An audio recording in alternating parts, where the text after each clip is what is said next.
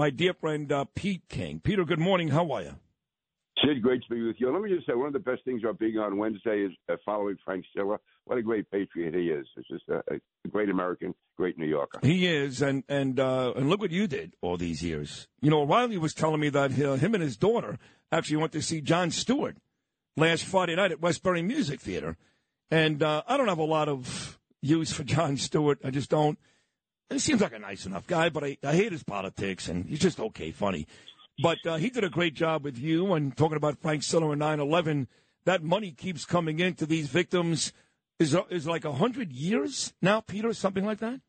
Yeah, we worked that out because it turns out when we first came up with the bill, and it took a lot of fighting to get it through, we got the best estimates as to what the ultimate health care cost would be. We had no idea that so many people 10, 15 years, 20 years after 9/11 would be coming down with 9/11 related illnesses, mainly blood cancers and other illnesses like that. So the cost could be catastrophic.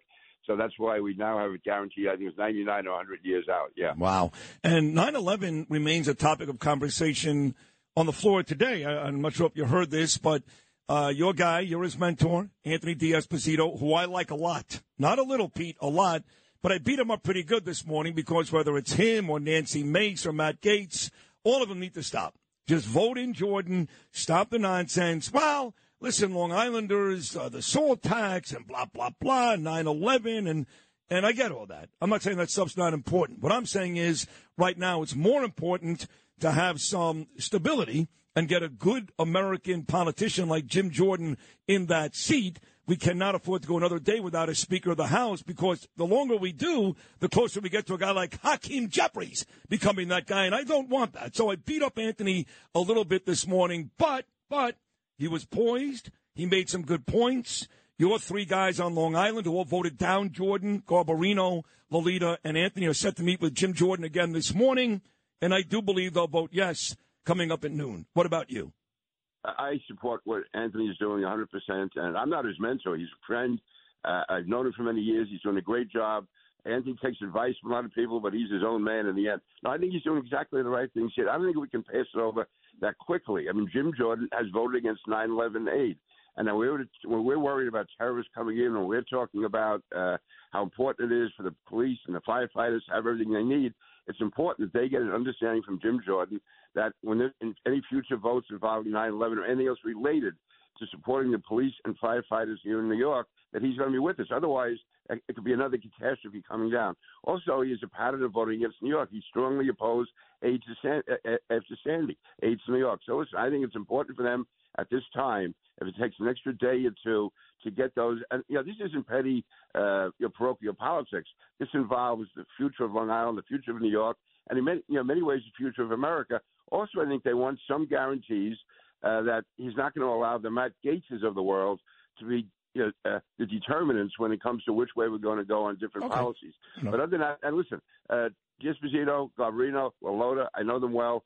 Coming from New York and Long Island, you don't let personalities get in the way. We're used to dealing with people you don't like. I deal with you all the time. You deal with me. We don't like each other.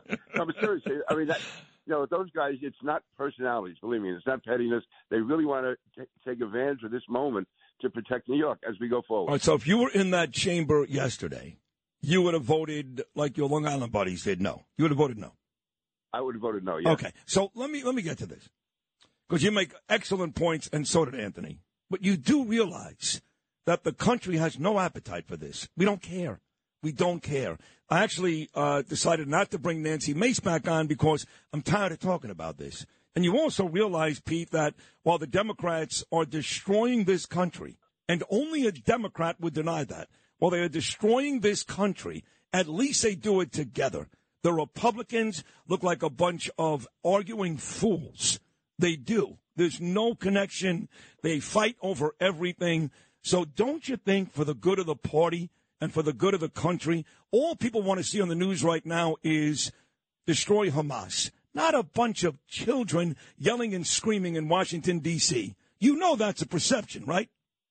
It's a perception. I think it's the wrong perception. I think it's important, certainly for us living in New York. I went through a 9/11, that we know that we will be protected going forward. That's not petty. That's not something that's a minor league. That's a serious issue for our life and survival. So I understand what they're doing. I can assure you there's nothing personal or petty about this. They feel very strongly about it. Listen, I saw how tough it was to get the 9/11 aid through in the first place. But the family compensation and to the health care. We had to fight tooth and nail on the Sandy aid after they gave 50, 60, $70 billion to every other hurricane that ever came along, and they were giving almost nothing to New York. So these are important issues to get resolved. If it takes an extra day or two, it should be done. People may think it's petty, but then if something comes along in the future and suddenly we're not getting the 9/11 type aid we need, is how come these guys voted him in the first place? So I think it's important that they get those assurances. Okay. Listen, they stood with McCarthy and they stood with Scalise, and so I think they feel it's important to get these guarantees. Steve Scalise was a phenomenal help when it came to 9/11. And again, you talk about Jon Stewart. Jon Stewart's a real left-wing guy, but Scalise sat down with him. He sat down with the two of us, and he was able to form those type alliances while still being a very strong conservative. I got to give you credit here, Peter. The last 2 weeks since these horrific attacks on Israel, just about every New Yorker I speak to, even some Democrats, are ready, willing, and able to admit that they believe we're next. There's way too many people that have crossed this border illegally. And I'm not even talking about the 100,000 we know about. I'm talking about the gotaways, the sneak-ins, whatever moniker you give them. There's a lot of folks here. And if you don't think a percentage of those folks want to kill us, you're stupid, okay? But I got to give you credit because months ago, before all this, there was some meeting, I guess, in Congress, and you went down to D.C., and everybody was talking about Ukraine, Russia, and the very real possibility of China, Taiwan, and what's going on in Africa. All horrible stuff, mind you. 600,000 Ukrainians have died. But you said, well, hold on a second, folks. 9/11. I know we're 22 years removed, but it ain't over. There are people today looking for the next big hit. And now, after this Israel attack, most New Yorkers feel like it's imminent. Not a matter of if, but when. And you talked about this months ago. So credit to you. Yes, even before we had this massive amount of migrants coming in, illegal immigrants coming into the country, and there's no doubt, there's people on the terror watch list that we know about, there's others, there's no doubt there's more coming in. But even before that, forgetting all the illegal migrants, we know that Hezbollah has operatives here in this country. We know that Hamas has supporters here in the country, and that we are very vulnerable unless we constantly stay on top of it. That's why all this talk about cutting back on the police, cutting back on the counterterrorism units. It's essential we have them, and it's much more important now with the open borders we have. We are the number one terrorist target in the world, and we have to be 100% right all the time. When Ray Kelly, he set up the most comprehensive counterterrorism force in the country. It was basically as good as the CIA and the FBI combined. What he did, that was kept in place by Bill Bratton. We have to make sure and then after the whole George Floyd thing, and you saw police funding being cut back, that necessarily has to weaken our counterterrorism forces. Now, having said that, the NYPD is great. Deputy Commissioner Weiner, Ray Kelly brought her in originally. She's going to do an outstanding job, but we cannot let our guard down, and that's all the more reason why we have to secure the border. We have to stop it.